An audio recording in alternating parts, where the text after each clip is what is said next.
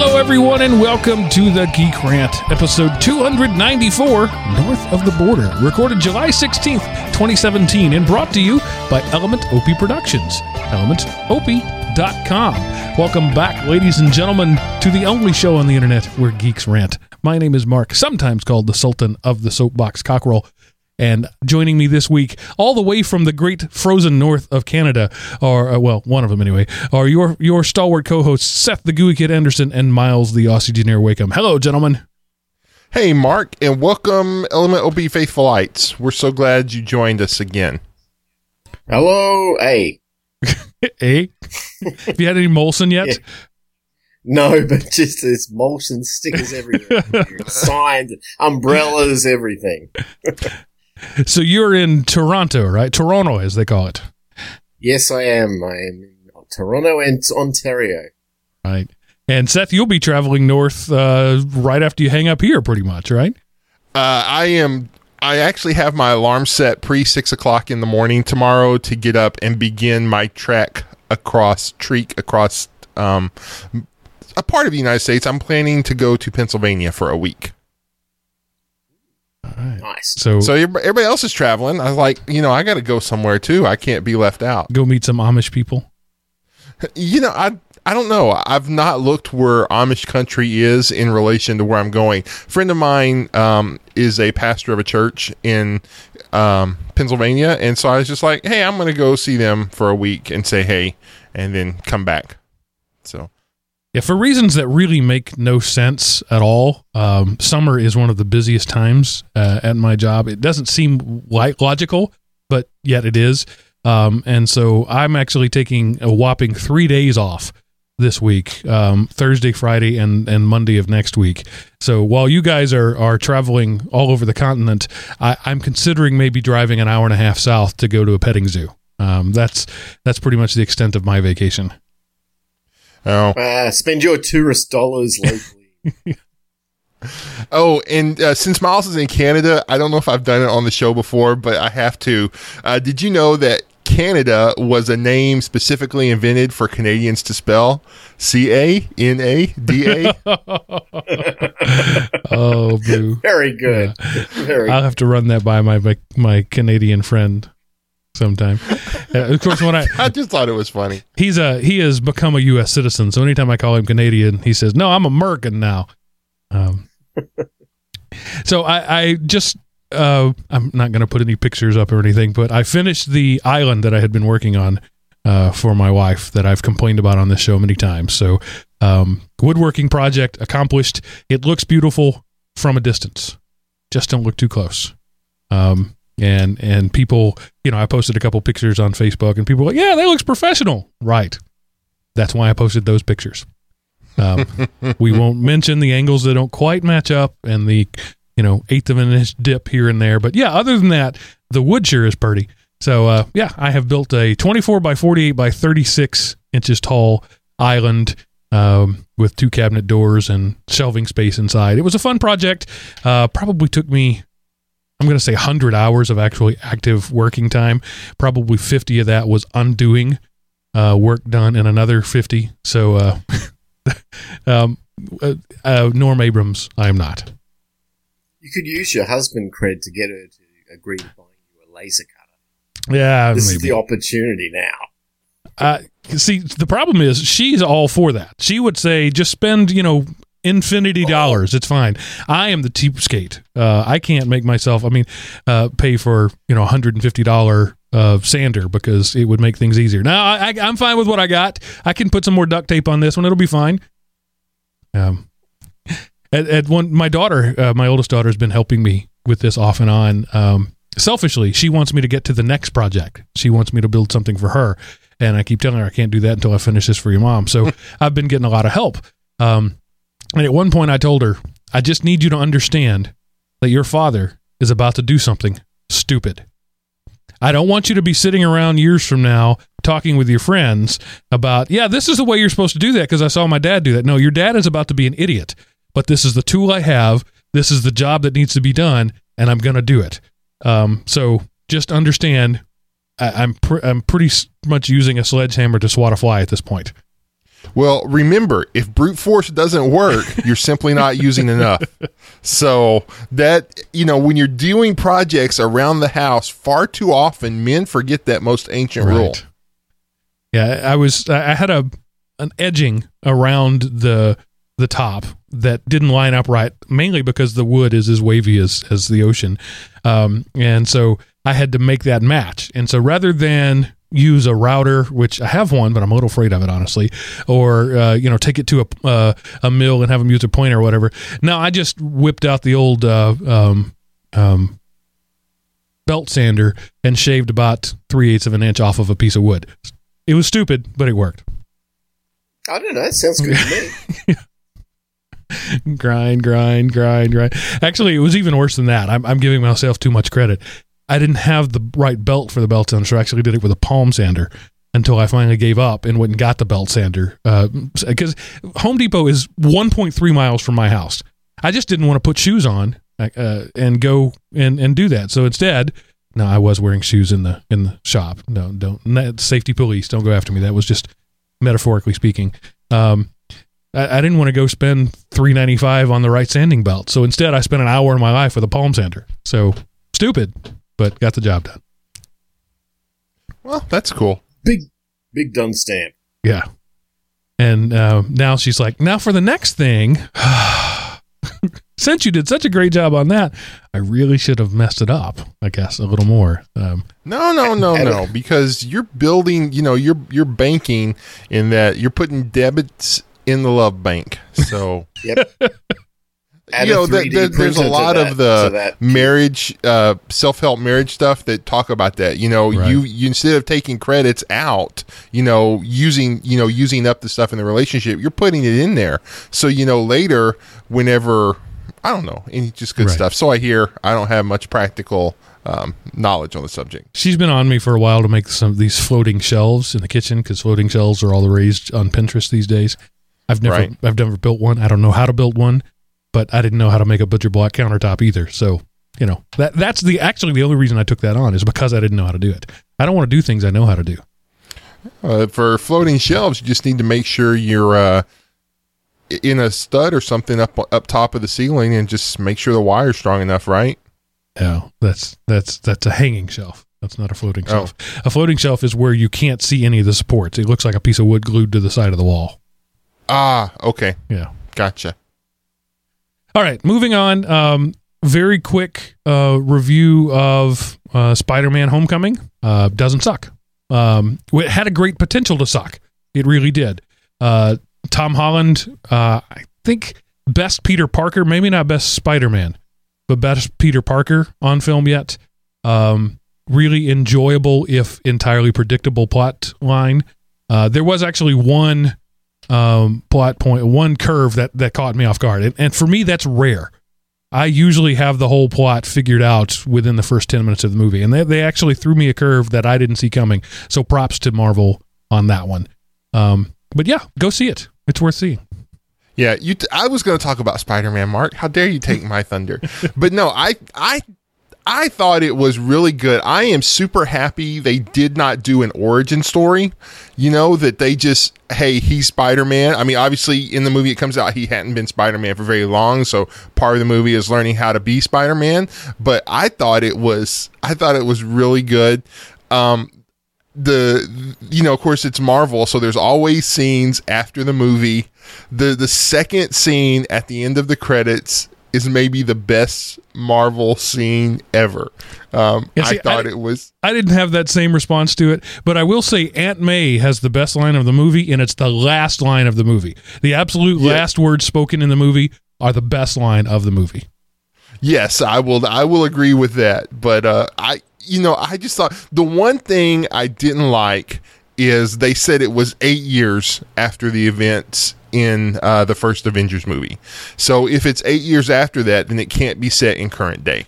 So, well, that would put it essentially concurrent with the Civil War timeline. Well, no, because Civil War was set in current day when it came out last year, and last year was only like 4 or 5 years since the first Avengers movie. So, yeah, and it is unquestionably an Avengers movie. It's not a Spider-Man Definitely. movie. It's not a Marvel movie. It's an Avengers movie. Well, and actually, the Marvel Cinematic Universe has morphed into the Robert Downey Jr. Cinematic Universe. Yes. He must have had some awesome contract with them that says you're not allowed to make a Marvel movie that I'm not in anymore ever. So, one of the few flaws I have with the Marvel Cinematic Universe is Tony Stark is in fact God, and he's far too powerful from the version of Marvel that I remember.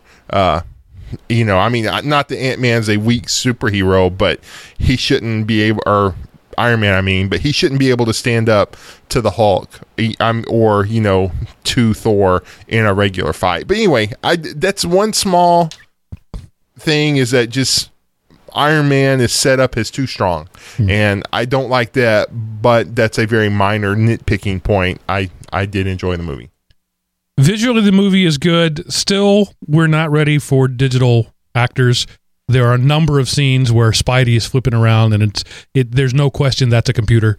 That's not a human, and it's frustrating because in some cases, like the Hulk, for example, you look at the Hulk in the two Avengers movies, and it's hard to forget, even though he's a big green guy, and maybe that's it, because the uncanny valley isn't an issue when you're looking at a big green guy. Maybe it's easier to believe, but when you're looking at web-slinging Spider-Man, there were several moments where it completely took me out of the movie because it looked so amateurish. It was Tobey Maguire amateurish 20 years later. And I think the second Spider-Man series, to me, that was much better at the fake person. This is almost like that Matrix fan film, bad of them hopping across cars on the freeway.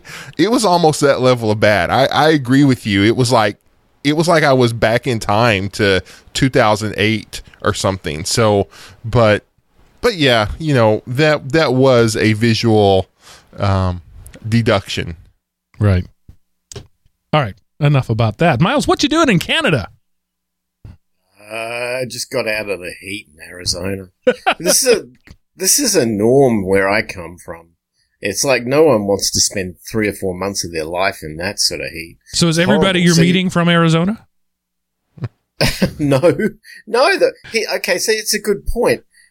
I got to Toronto, and I'm thinking, last international airport I flew into was JFK, which was a zoo. I mean, billion people, took 4 hours to get through immigration and everything.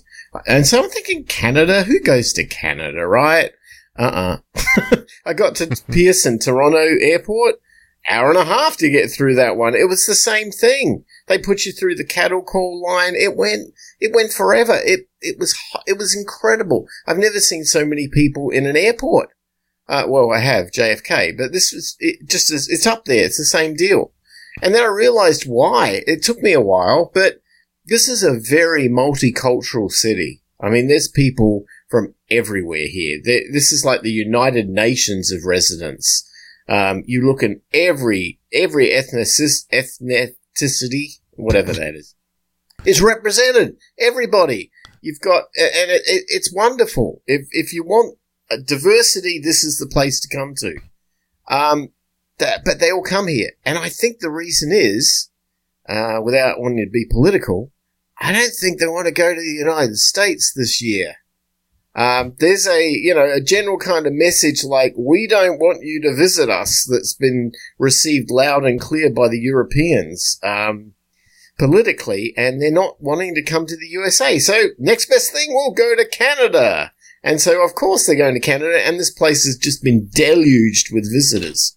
So, it's great. It's diverse.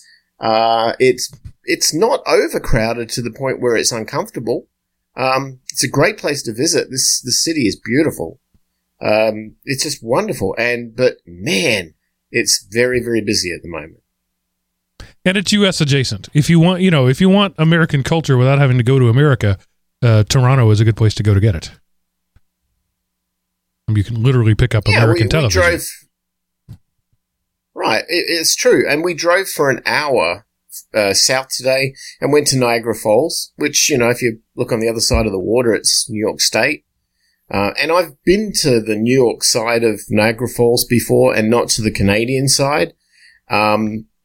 Just a fun fact for anybody who is wanting to visit Niagara Falls, see the Canadian side of it, because you actually get to see the whole thing. It's absolutely beautiful. The US side of it, you can get really up close and personal to the waterfalls, but you're on the side where the water's falling in. You don't get the perspective you get to see from the Canadian side of it.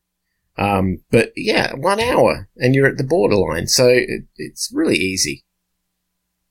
Man, it takes me longer than that to reach the border of my state. So in any direction. Yeah, me too.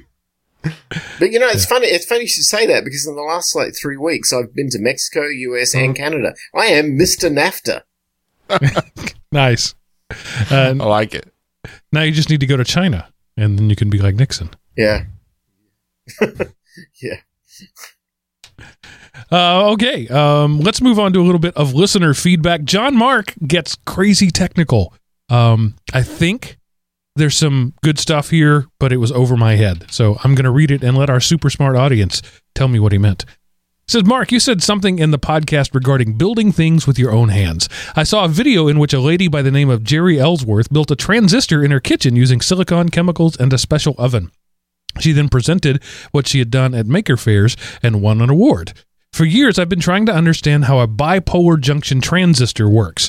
Over the years, I've read a number of descriptions, but they never quite worked for me. But recently, I began to look at the BJT as two separate devices, the emitter and the collector, that are connected by an electric effect. I decided that I could model the emitter as a light-emitting diode, and the collector as a photodiode/solar cell. So in this example, the emitter literally emits light, and the collector literally collects light. The LED shines the light into the photodiode, coupling the two by photoelectric effect. I bought some parts and constructed a transistor, and in the process, I've learned more about transistors and transistor circuits. I've only begun to scratch the surface of what's possible. A homebrew transistor built from off-the-shelf parts is in many ways inferior to factory-made transistors, except in the area of education. Actual BJTs do not work on the photoelectric effect. I think they work on the reverse recovery effect, where the forward current in the emitter causes a reverse current in the collector. When in the common emitter configuration, the BJT works on a fractional gain positive feedback. This is positive feedback where the gain is less than 1. If the gain is greater than 1, then the transistor will saturate and latch on like a silicon-controlled rectifier. But if the gain is less than 1, then the base current controls the collector current. Actually, the gain needs to be more than 0.5 and less than 1. So if a gain is 0.75, then for every milliamp that flows through the emitter, it will cause a 0.75 milliamp flow through the collector. And this will give a common emitter direct current gain, beta, of 3. So yes, building things with your own hands is of great benefit. You earn a lot by trying to build things. You learn what the trade-offs have to be. So Miles, I'm sure you understood every word of that. I got lost in it. Well, I just want to point out, I saw this episode of Stargate where the Ancient came and built a one-way Stargate with stuff he ordered offline. So, I thought that's what he was doing, was recapping that episode, and I followed along perfectly. Yeah, I was listening to it. I heard transistor, blah, blah, blah, blah, blah, transistor, blah, blah, blah, blah, blah. I felt like a dog, It's like, I'm sorry, but I know one thing. We are reaching our geek audience perfectly. So he is so representative of the demographic we wish to reach to. So that's good news. Yeah, I probably, of the panel, have the most experience dealing with direct electronics. But yeah, I don't know what a silicon-controlled rectifier is. Nothing. No, I mean, if you really want to hear, I went to California once, and we were driving through San Francisco, and I told my wife that we were about to drive. This is when we first came to America. That we were about to drive into the Silicon Valley, and she thought it was a town full of breast implants. Well, it kind of is. Yeah. Yeah, now it is. Yeah, she's not wrong about that. All right, so anyway, moving on. Keith says, I talk way too fast. Says, having been a former Minuteman missile launch officer, I enjoyed your banter regarding North Korea and the explanations of 10 megaton versus 1 megaton, more accurate ICBMs. You are correct. I'd also like to point out that in over a year, I've never visited the website for Geek Rant. The reason is because it's too hard to understand the actual website from your dialogue. I've thought the website was LNM lmnop.com, so it makes it kind of hard to respond when you say it so fast. Perhaps that was the idea as a way to filter out those who shouldn't respond. Thanks, guys, and enjoy your shows. So I'm always very careful at the very beginning of the show to say brought to you by Element OP Productions, elementop.com. I thought that's about as clear as I could be, but apparently not. It's Element as in the periodic table of elements, and Opie as in Opie Taylor from the handygriffithshow.com. Yeah, and we used to say that every so often back in our Everyday Linux days and other podcasts the network used to host, but it has been a long time since we've said anything other than elementsop.com. And if he's somebody like us who plays things faster than the 1x speed, good point. Then yeah, you just hear video, and occasionally whenever I'm listening for a technical word or a proper name, I have to slow it down to normal speed to hear, even though I understand everything else that is being said. I can't get that, that technical name because it's like I can't get the specific word enough to search and see what it is. So, maybe that's the issue. Yeah. So this, and Keith, my hat's off to you, dude. A real Minuteman launch officer. Oh wow, I'm not worthy. I bet that was a tough job, just emotionally difficult. Boredom, for days with the sort of Damocles hanging over your head at the same time. So I hope I never have to do my job. Exactly. Yeah, that's the kind of job where your boss gets mad at you if you do your job. So yeah, it's Element OP, and it is a play on LMNOP. That was the joke. I took LMNOP and broke it into Element OP. And the original logo for the website way back when was a periodic table of elements, and instead of oxygen, it had Opie Taylor's face on it. But as we grew, I was a little afraid that MCM Universal might come after me. I don't have to know if that's who does it, but whoever the production company was. So I changed it to the little flying guy that we call Jack. He's a jumping jack. So that's our logo for no particular reason. I just hired an artist friend of mine, said, make a logo. And she said, what do you want it to be? I said, a logo. And that's where it came from. All right, moving on. Michael reminds us about private browsing.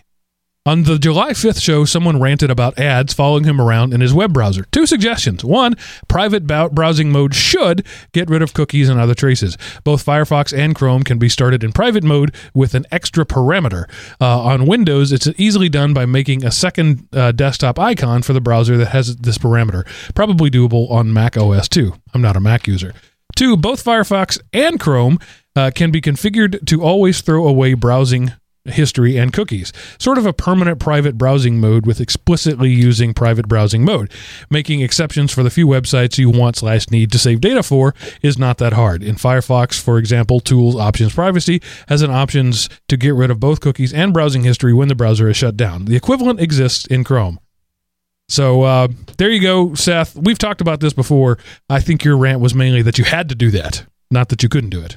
Right, and also I talked about wanting to, because if you, part of your terms of usage to be Facebook sheeple and Google sheeple and Amazon sheeple for that matter is you give us the right to see anything else you do on the web, and they reference either your computer or your email address or whatever. So if I had one computer I only ever used to check email, and if I had another computer that I only ever used to check when I wanted to check Facebook, and then I had another computer that I only ever used when I wanted to buy stuff from Amazon, and then I had another computer that just when I wanted to search news for the story or whatever like that, then in a way it confounds their data collection, because all he ever does is go to Facebook. And if they were set up as virtual machines, with a different operating system or whatever, then you have,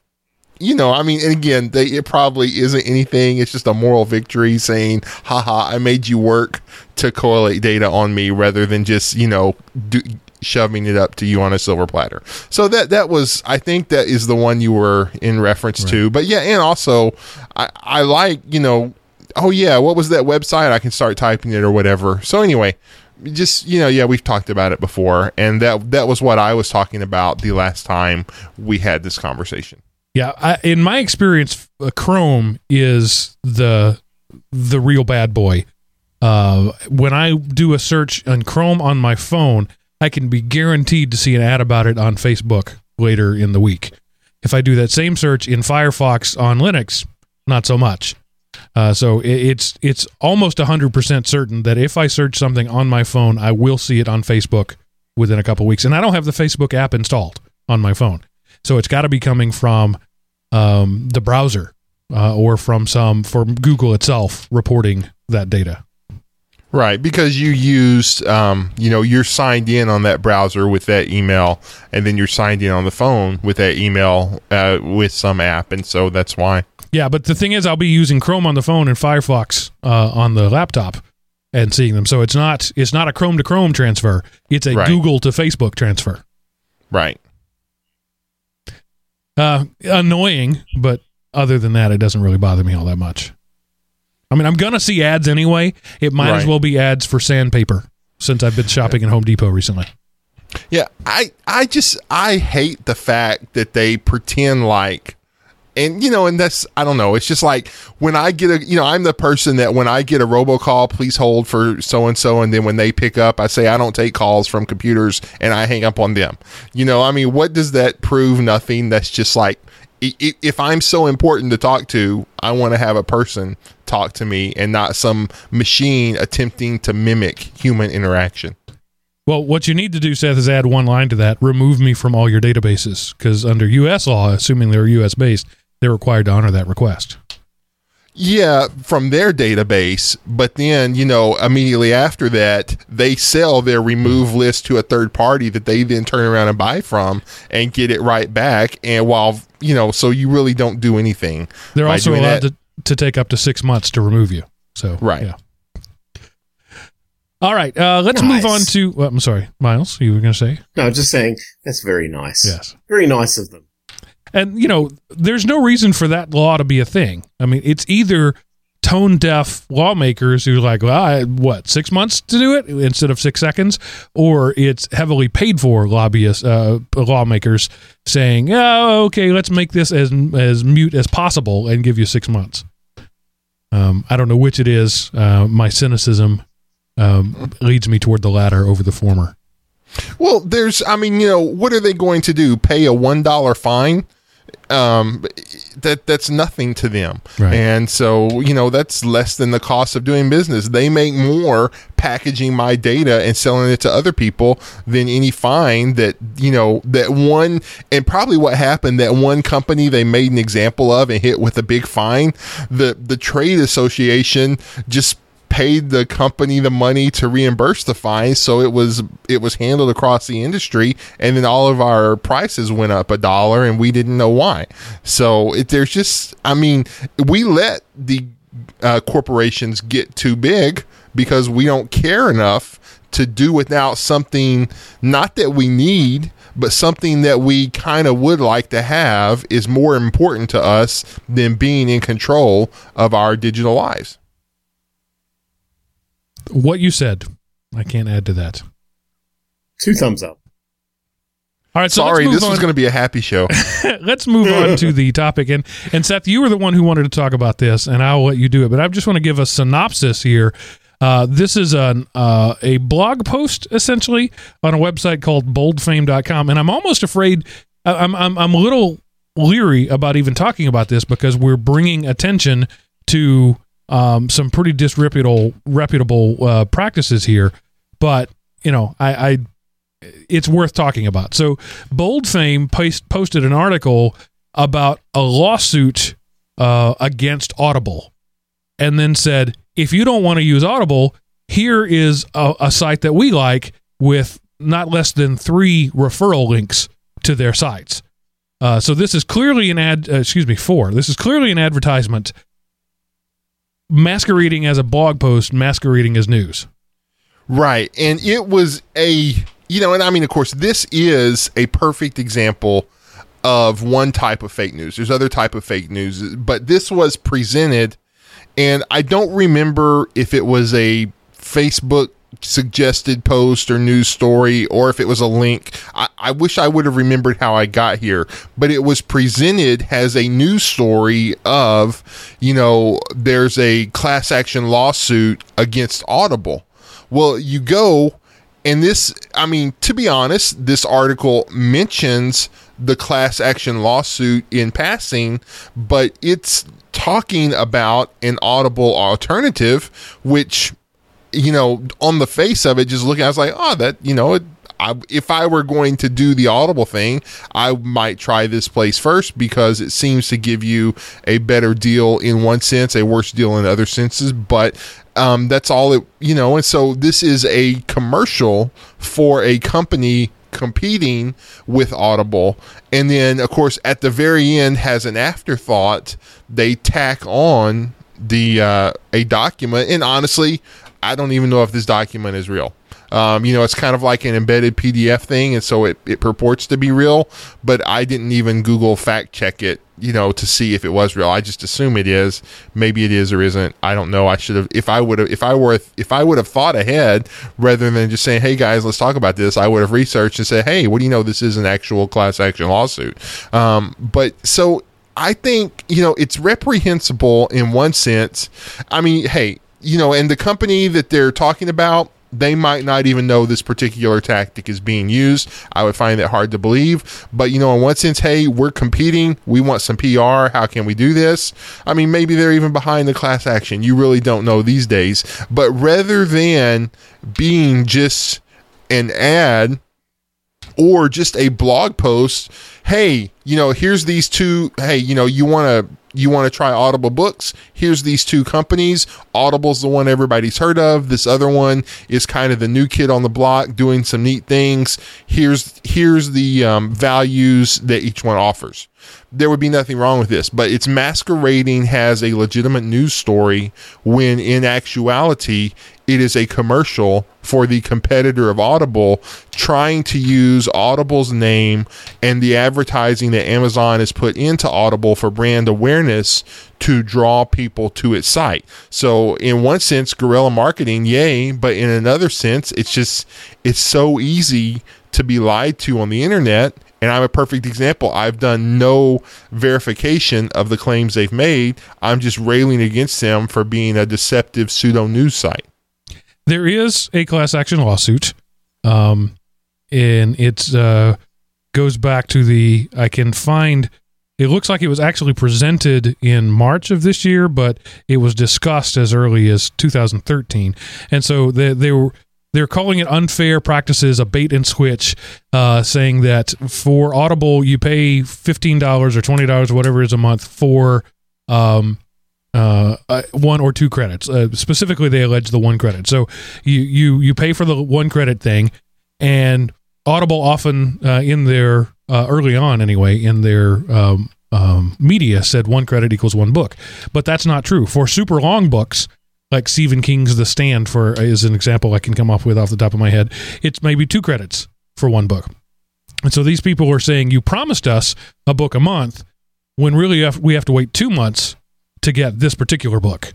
And then the other thing they talk about is the fact that your credits expire. So, I think you get a year out of them. But anyway, the point is they do expire. So after a certain point, if you've been paying for this for a year and not spent any of your credits, you're paying for credits without actually gaining any credits. And then the third point is that if you stop paying, all of your unspent credits go away. You get to keep the books you've already spent, but all of your unspent credits go away if you stop spending. So those are the 3 points of the class action lawsuit. Frankly, I don't think this would actually stand up in court. I think if it ever goes to court, it's going to be shot down because basically the class action lawsuit says, we're agreeing to the terms that you said you would do when you signed. Because these are all things that are known to Audible people. And I'll go ahead and say the name. Playstr, Playstr, is the company that they're hawking here. And one of the things I wanted to discuss is who's responsible for this. Playstr looks like a valuable service. It's sort of a Netflix-like. You don't ever get to keep anything, but as long as it's in their database, you can watch it, read it, view it, listen to it as many times as you want. It's a unified service. It's audiobooks, it's music, it's media, It's movies, it's television, it's the whole thing. So they're more of a Netflix service. You don't ever own the book, no matter what, but you can listen to it as many times as you want, assuming their rights continue. We all know in the Netflix world, rights come and go. I don't know if that's how it is in the book world. But for the same amount, if you're a voracious listener, for $15 a month, you could listen to 4, 6, 8 books for the cost of one book from Audible. So it actually seems like a pretty good deal.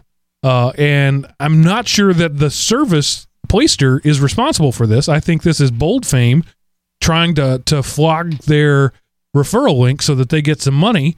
And Bold Fame may be completely unaware that Playster may be completely unaware that it even happened.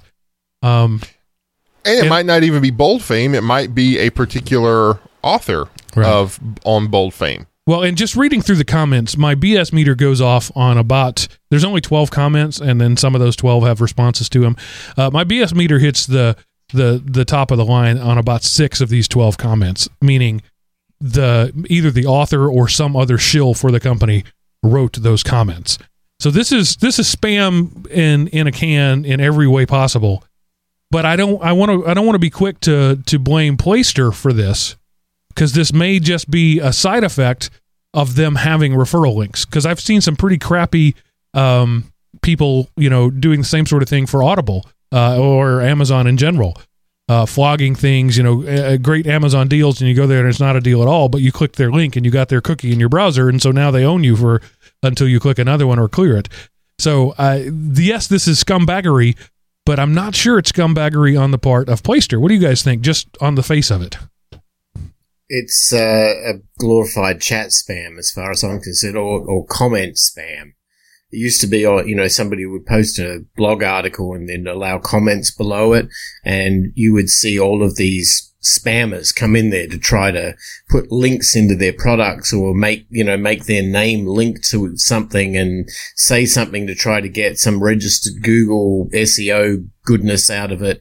Well, that doesn't work anymore because they either the WordPress or the blog services don't allow links or don't register that stuff, or robots.txt doesn't contain anything that Google's allowed to index off it. So these guys have kind of gone away and that market disappeared. Well, now the market is to create the entire blog to be that spam.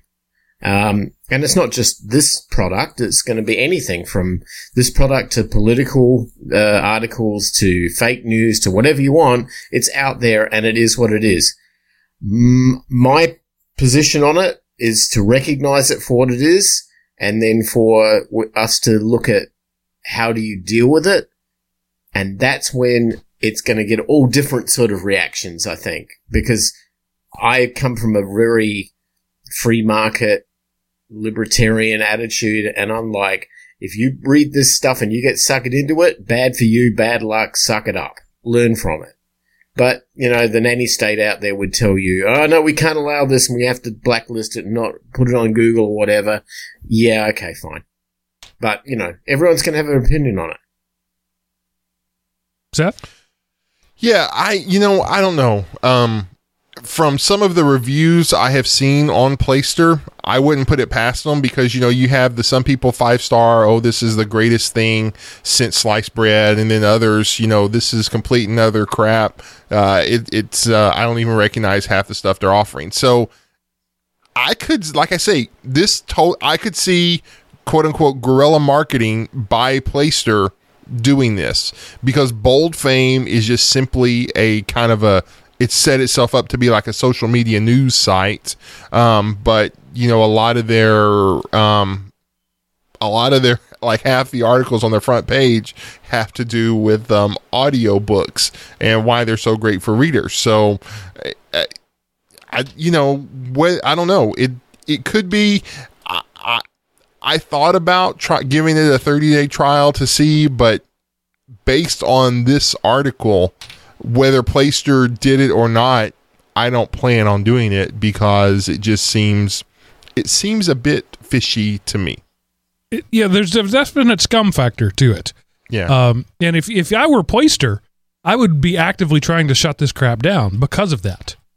assuming I was an up and up company, a legitimate company, because nobody wants the scum factor. That's why Amazon has seriously cracked down on discounts or free stuff for reviews, because their image was being tarnished by these bought and paid for reviews. And I think a legitimate company will actively seek to remove that sort of stuff, but I'm not sure that I can't be convinced either way that Playster is a legitimate company. Yeah, apparently. So if you can trust Wikipedia, and who can't these days? Well, Playster probably wrote that article. Right. But it says they have an audiobook library that includes like the big 5 publishers. So, they're not just trying to scrape together a bunch of independent crap and bundle it and make a legitimate business. They seem to actually be making deals with legitimate publishing houses. So in one sense, that's a good thing. And, and if they're new, I can see this, but, they also have an affiliate program. So, yeah. So I went through and searched for some of the more common things. Blackstone Audio is a big audio production. They had some books there.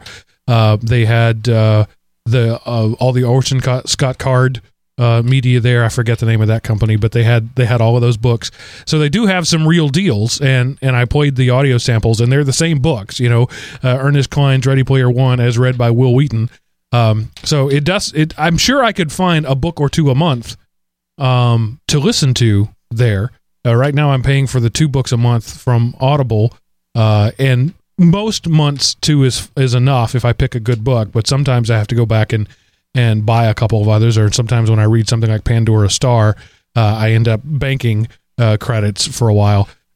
So, to me, it's not looking like a screaming deal to me, but I could say $5 a month if I went with them, if they had what I wanted. And if it seems to be the exact same book, and if the delivery of the app and that sort of stuff is the same, then I think it's great. More power to them. Competition is a good thing. Right. But another point I wanted to do, I want to move on a little bit from the scummy ad. The headline here is damaging to Amazon/Audible if nobody ever reads the article, because the headline is Audible accused of scamming its loyal members. There is a significant percentage of the population that will never read past that headline. And in the modern day, accused means convicted. And so Audible is now scamming loyal members. That is a fact of a reality, because that headline was written and somebody read it. And that is a concern for me, more from a social context. A personal example, a man I knew to be a very good man was recently involved in some very public bad publicity. After all was said and done, investigations done, that sort of thing, he was completely exonerated. That news didn't make as big a splash, but even when it did, I saw articles of responses to the court of law and the investigation and everything, saying this man did no wrong. The responses I saw were, well, that's just the system letting the guy off. We all know he really did it. So the fact that he was accused has, I'm not going to say ruined, but has altered this man's life permanently and forever. And that's not new. It's just easier now for, an accusation to spread around the world. People from all over the world were commenting on what happened in this little Texas town. And that reputation is now global, even though the activity was completely fictitious.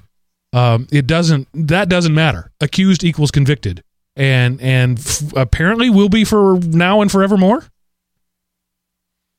Yeah, I mean, because even if you produced a videotape that was shot 5 minutes before the announcement that says, "Hey, look, I'm going to ruin President Trump's life by saying he had a homosexual affair with Will Wheaton," or something like that. And then you took that would do more damage to Will Wheaton. Well, yeah, I was going to say that's Will Wheaton's going to go down on that one.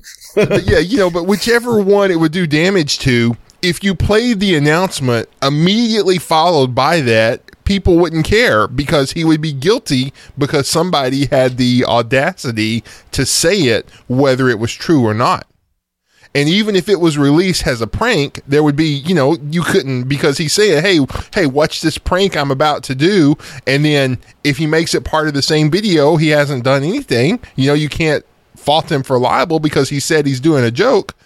And he even, says before but it doesn't matter. The accusation's been made, therefore it's true. And, so I think it's social, look, I understand victims need protection. That's what the law is for. But, merely accusing doesn't make you a victim. Just because somebody made the accusation doesn't mean that person's guilty. And people don't want to think because we're not taught to think anymore. This goes back to if argument and debate and rhetoric were taught at, a middle school, a high school, and a collegiate level, crap like this wouldn't matter because people would know the difference. But instead, we're too busy taking tests on how stuff makes us feel to actually learn anything in school. And, and then besides, that cuts into your Facebook time. And where else are you going to learn how Audible scams its loyal members if you can't get it off of fake news stories like this? Seth, I salute you, dude. You said it perfectly. You're right. There's no such thing as critical thinking in this world anymore.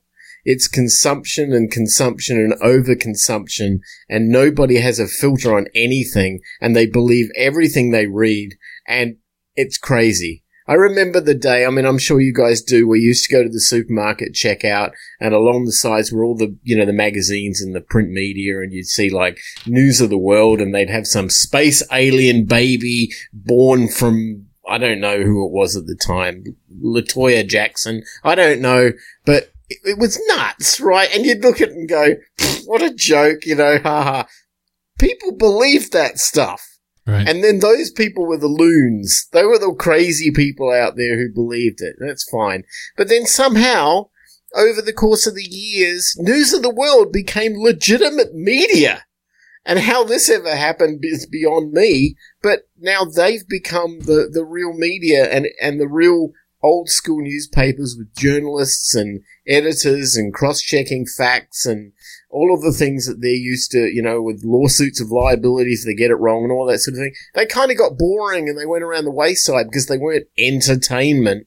But now we're just this like addicted mob of suckers that just get thrown all this stuff on here, and we're like, oh, thank you very much, more please. And the reality is we don't critically think anything out.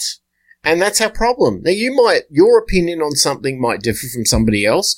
That's fine. It's America. We're allowed to do that. It's our DNA. We're allowed to have conflicting discussions, and it's wonderful because that's how good things happen. But it used to be allowed to do that. Think. Yeah, you're right. We used to be. Now we upset each other if we take a different opinion than somebody else, and c'est la vie. Well, Miles, I think what's different between what you discussed in, the National Enquirer versus boldfame.com is the National Enquirer was pretty indiscriminate about who they accused of what. The modern blogosphere is very careful to craft the right story. If you accuse a poor black teenager of theft, that accusation is immediately true. If you accuse a rich white Republican of theft, that is immediately true. If you accuse a priest of child molestation, that is immediately true.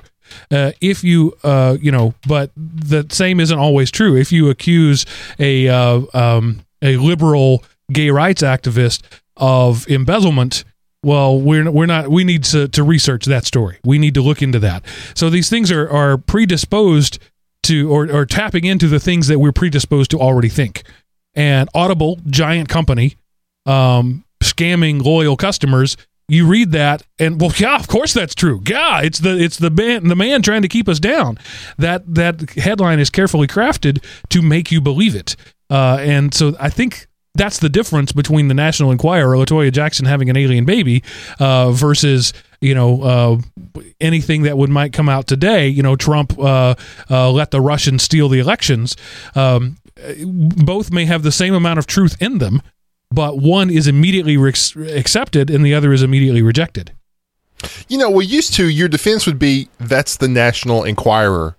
And people go, oh, crap, I didn't even think about that. But now it's like, but look at this website. And you go to this website, and now Bold Fame really doesn't. But, there's the right wing, far right wing, every, gay people are putting hormones in cereals to turn our kids gay. And then, you have the far left wing scientists are seeking to, lobotomize homosexuals. And you can go to those websites and they look good. And now some of them obviously look like a kit somebody found from the 1990s, but others of them, they look good, they look professional, and they look polished.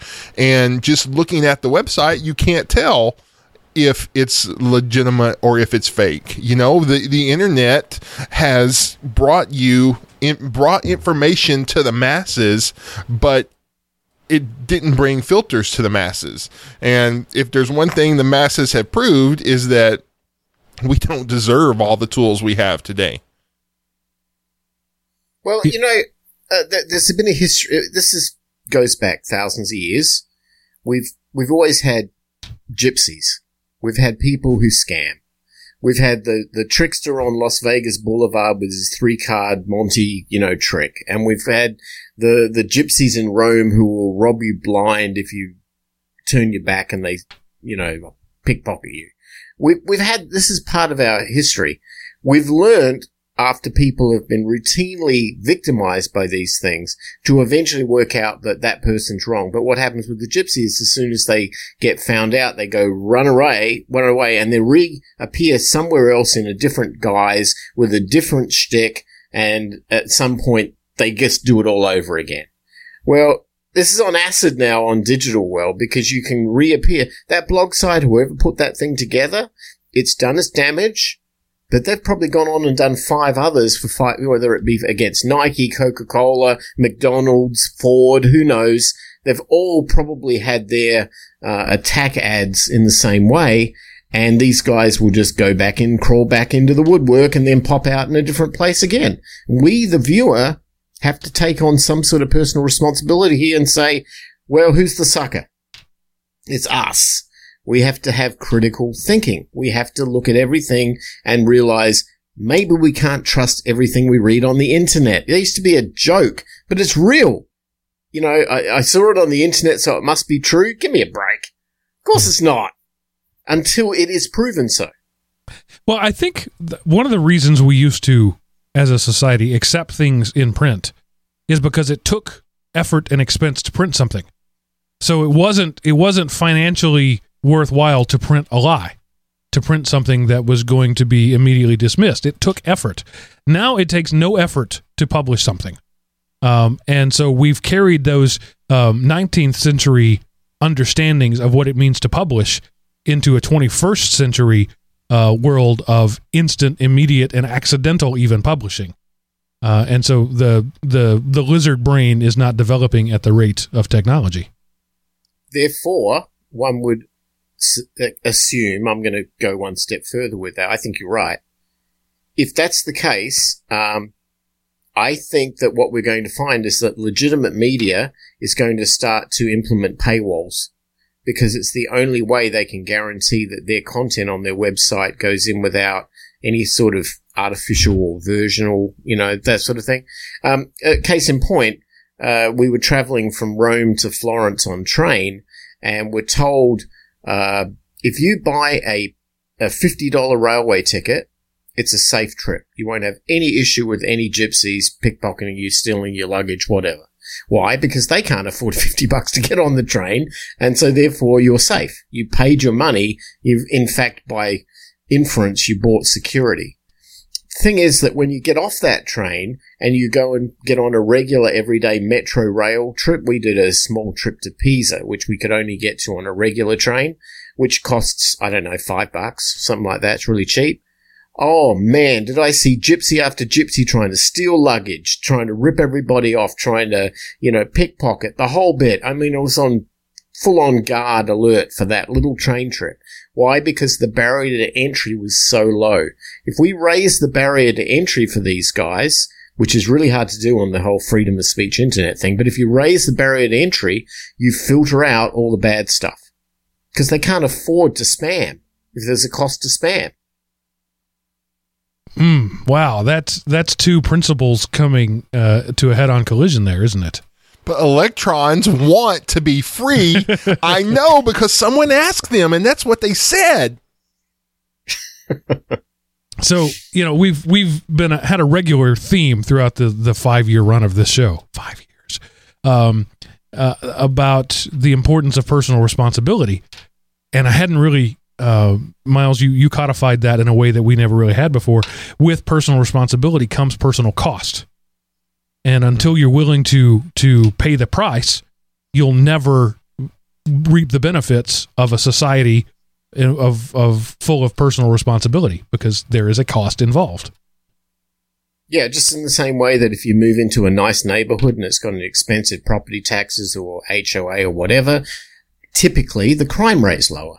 Mm-hmm. You move into the cheaper neighborhood where there isn't those sort of costs and the crime rate is out of control because they can't afford the police force. They can't afford the security in those areas. So the criminals just go to town. And that's what you're paying for. You're not just paying for a nice house and, good lawns and all of that. You're paying for, by implication, a better secured lifestyle. But no, you're not talking about personal responsibility and paying for what you value. You're talking about white privilege, Miles. You just need to come out and say it. What you said has nothing to do with personal responsibility, and it's about white privilege and trying to keep everybody else out so you can maintain your island of perfection in the midst of the decaying of Western civilization. How dare you, and your elite thinking is not something that a civilized, rational society, and I can prove we're civilized and rational, just look at Facebook, demands and deserves in a 21st century America. Your satire was oh so crisp and salty there, Seth, but it was also entirely true. Well, I mean, look, go ahead, Miles. You go to the island of Barbados, it's exactly the same rule. The rich areas are not crime-free, but they're certainly dissolved of crime to some degree. And the same would be true in China. The same would be true in Russia. The same would be true in Scotland. It's everywhere. It's not about an individual race or anything. It's about simple money. It's privilege, not necessarily white privilege. Exactly. But it's not privilege. I mean, and that's the thing. The left and those evil people, they try to define it as privilege, but it's I choose to spend my money on safety rather than spend my money on 80-inch rims and 120-inch flat screen walls and iPhone 7s every 2 months. I choose to spend my money on security, and that doesn't make it privilege. That makes it different values. The thing I value isn't the bling. The thing I value is the safety that my family can sleep in at night. So, I mean, that's just, if one wanted to go that way and make that argument against the whole privilege debate, someone might be able to get a couple of sentences out before they were laughed out of modern society, because you're not allowed to think that, because that's not what we've been told to think. Well, the old saw goes, you get what you pay for. And we all know that to some degree it's true and to some degree it's not, but it's true more often than it isn't. And the same is true for the axiom that you have what you earn. Right. And you have earned that privilege by working, or by scamming or whatever it is. But at some point along the way, Paris Hilton's ancestors worked their butts off so that she could be a spoiled rich brat. And that's the privilege she enjoys off of the back of the work of her ancestors. This is the way the world is. It's not American culture. It's humanity. It's probably when we find other planets with intelligent life, we'll find the exact same thing there.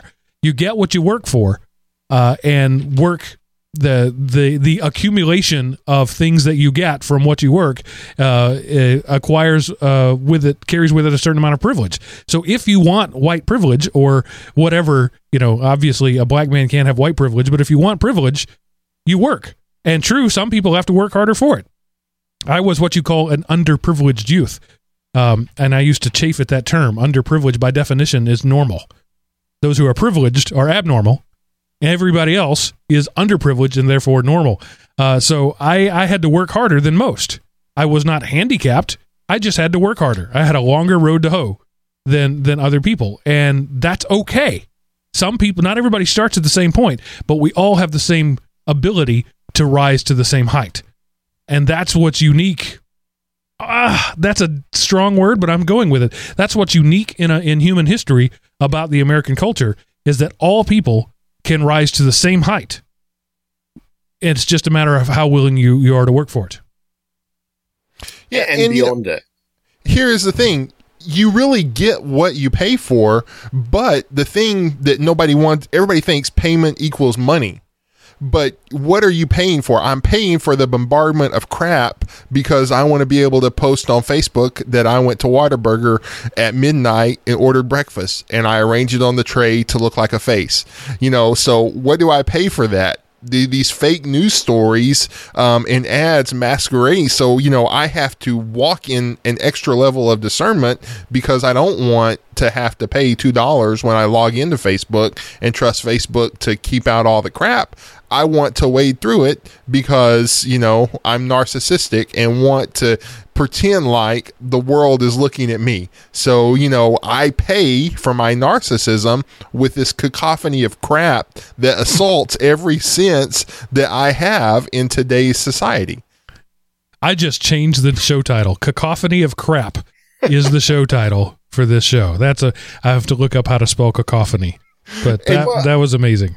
And if you wanted to start a new podcast, I would want to start a new podcast and I would want to call it The Glue Factory. I think that would be awesome. There is historical precedent for what you're talking about. If you remember pre-internet, when we used to have those dial-up BBSs, bulletin board services, and there were the big ones like CompuServe and Prodigy and eventually AOL, and you had to pay, I don't know, $7.95 a month or $10 a month or something, and your modem could go and dial into the BBSs back then. Yeah.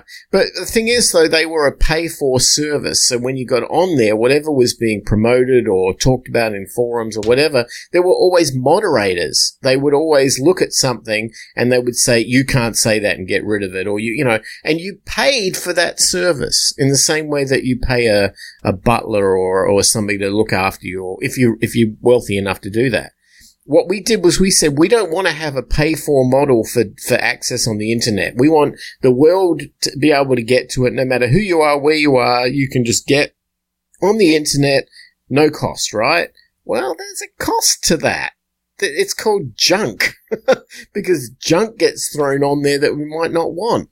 And I think maybe as we start realizing the efficacy of advertising is sort of diminishing, and maybe that the value of Facebook might be some sort of perceived value based on the number of sign-ups and not really what it's doing. I think at some point we're going to return back to a model which says, maybe I want to pay for a certain type of media I feel that I can rely on, and I want to upvote its content with money. There are services coming out in the cryptocurrency community that do exactly that. They want to use microtransactional payments to try to raise the quality of articles up, because people are willing to put, a Satoshi as a vote of confidence against an article to push it up, and that way guarantee this it's not going to get spammed out. Maybe this will become the norm. I don't know. I'm trying to think of a simple one-line sentence that encapsulates all of that. Something like "pay for what you like." Maybe that would work. Yeah, we could use that. Well, this is a good time for me to tell you how you can pay us. If you like this content and if you feel we've earned it, if you feel the work we've put in is worth it, go to patreon.com, patreon.com/elementop, elementop, or elementop.com/Patreon. Either of those will work. It's a reverse sort of thing. And you can kick us $1. I used to say anything, but now the minimum pledge is $1. You can kick us $1 or $100, whatever you want. And every time this show comes out, you will automatically be contributing to the hard work that we do here. And it's more work than we make it seem, honestly. And I hope that you feel that the service we provide is of value. So this is my little plug there to, if you believe that we are valuable to you, go to elementop.com/Patreon and check it out. I'm just going to open the kimono a little bit. Last month I made $64 for the month of this show. That was the total income from all sources for this show, $64. Now that's enough to keep the lights going. It keeps the servers up and that sort of stuff. But I'm sure not making anything off of this. And Miles and Seth, there's not enough left over to kick them back anything at all for being on the show. I would love to be able to reward the work that they put in, but I rely on you to do it. And as Miles said, advertising just is failing as a support mechanism for the masses. When you get up in the top 5% or 1% of podcasts, you can support yourself on advertising. But when you're just swimming in the middle like we are, you're just not going to happen. So it's up to you. If you want this show to thrive, the only way you can do that is to pay for what you like. I hate doing these kind of commercials, but it is the state of the world. Well, I mean, and like I say, that is countercultural from I'm entitled to free internet because I live in the 21st century. I mean, that's the argument. Because I'm alive now, I'm entitled to free internet. I'm entitled to free stuff to access the internet. I'm entitled for not only free stuff to access the internet, I'm entitled to high quality, bling worthy, same stuff, the people who make all the money, because they're no better than me. I should have the exact same stuff that, Jay-Z has, because he's a man and I'm a man, therefore we're equal. He shouldn't be rewarded for the work he's done. I should be rewarded for the work he's done, because we're both people living today. We deserve the same stuff. And and there's a word for that, and it's crap. It's in our show title this week. So but yeah, so public service announcements, and yes, that was a plea for money, but honestly, it's a serve the public good. Pay for what you like. Quit giving credence to all the stuff that's out there, and in a sense, look at all of the advertising that Playster got off of us. Hopefully we morphed it into something that can contribute to society and not just a free plug for them. If in fact they didn't do bad things and create the blog and we don't know, right. So it's all alleged and we don't know, but you, the listener, put on critical thinking and work it out for yourself, and don't take exactly what you hear from us as granted. You work it out yourself. So just during the course of the show, I've been clicking around the Bald Fame website. I have not found an article that was not an advertisement for Playster. So whether Playster is aware that this is a thing or not, it is unquestionably a honeypot for advertising for this service. All right. Now, having said that, I'll skip over the 10 great news stories that Seth brought for us and jump straight to... Seth, what happened this week in history? All right, Mark. Well, in July the 13th, 1992, IBM, Toshiba, and Siemens Alliance get together to develop memory chips. IBM announced an alliance with Toshiba and Siemens to develop memory chips for computers. The international cooperation marked a shift in the semiconductor industry, which had primarily seen such companies fighting bitterly with each other for control of the market. Experts pointed to the alliance as an example of a new global economy that had little use for borders. So that happened this week in history, Mark. And before I turn it back over to you, I want to remind the listeners our age and older, but point out to the younger listeners, there was a day that not all memory worked in all computers, and it still doesn't today, but it's much widely accepted. And, you couldn't just get a network card because network wasn't a standard build on the motherboard. You had to find a model that worked and then get drivers that worked with here and change slots. We talked about that before, but cross-company alliances like this in the early 90s paved the way for the explosion of the web in the late 90s and beyond.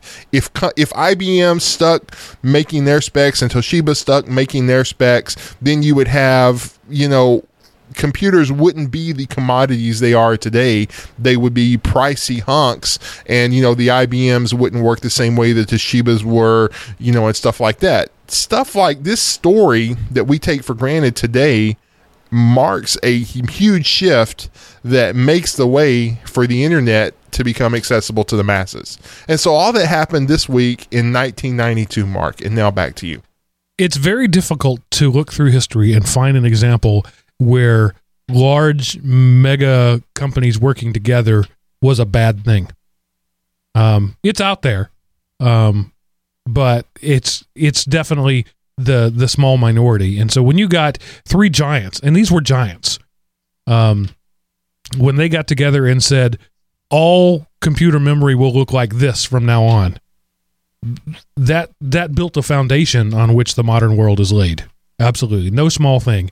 And just, 1992, 25 years ago, 35 years ago, 25. Yeah. That was not a terribly long time ago. And the world changed 25 years ago.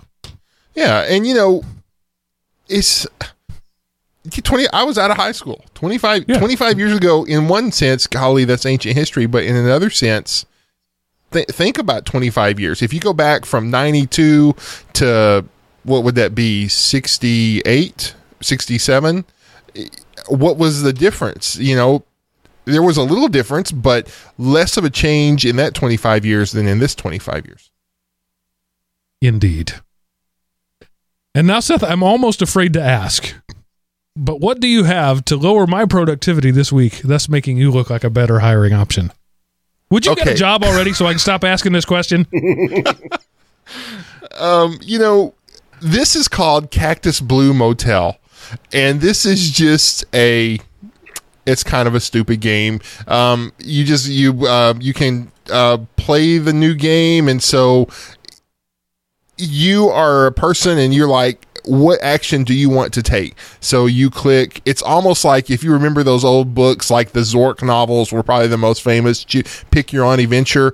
Do you want to fight the orc or do you want to run away? This is, do you want to do A or B, and go through this text-based game and, and show your boss all the cool stuff you find online. They will love this. Cactus Blue, the link will be in the show notes, Cactus Blue Motel.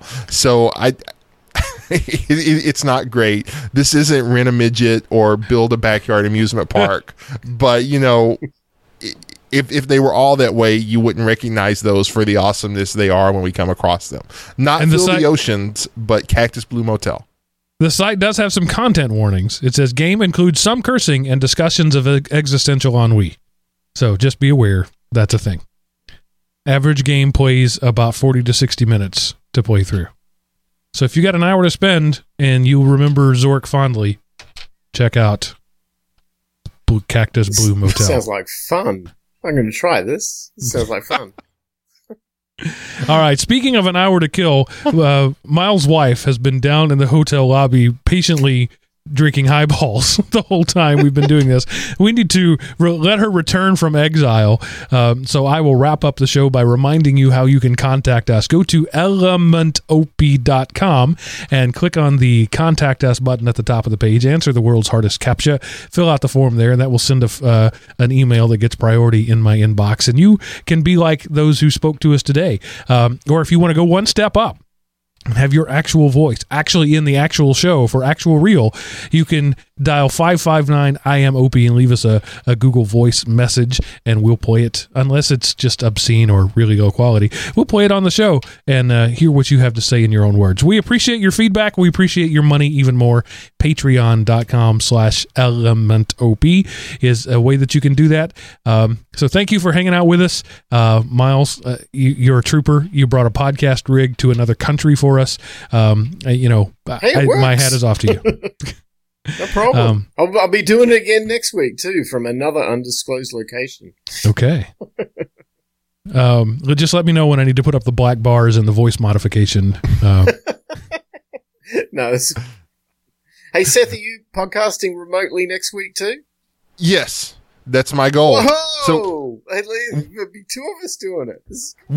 we need to one time have all three of us doing a remote location, just because we've never done that before.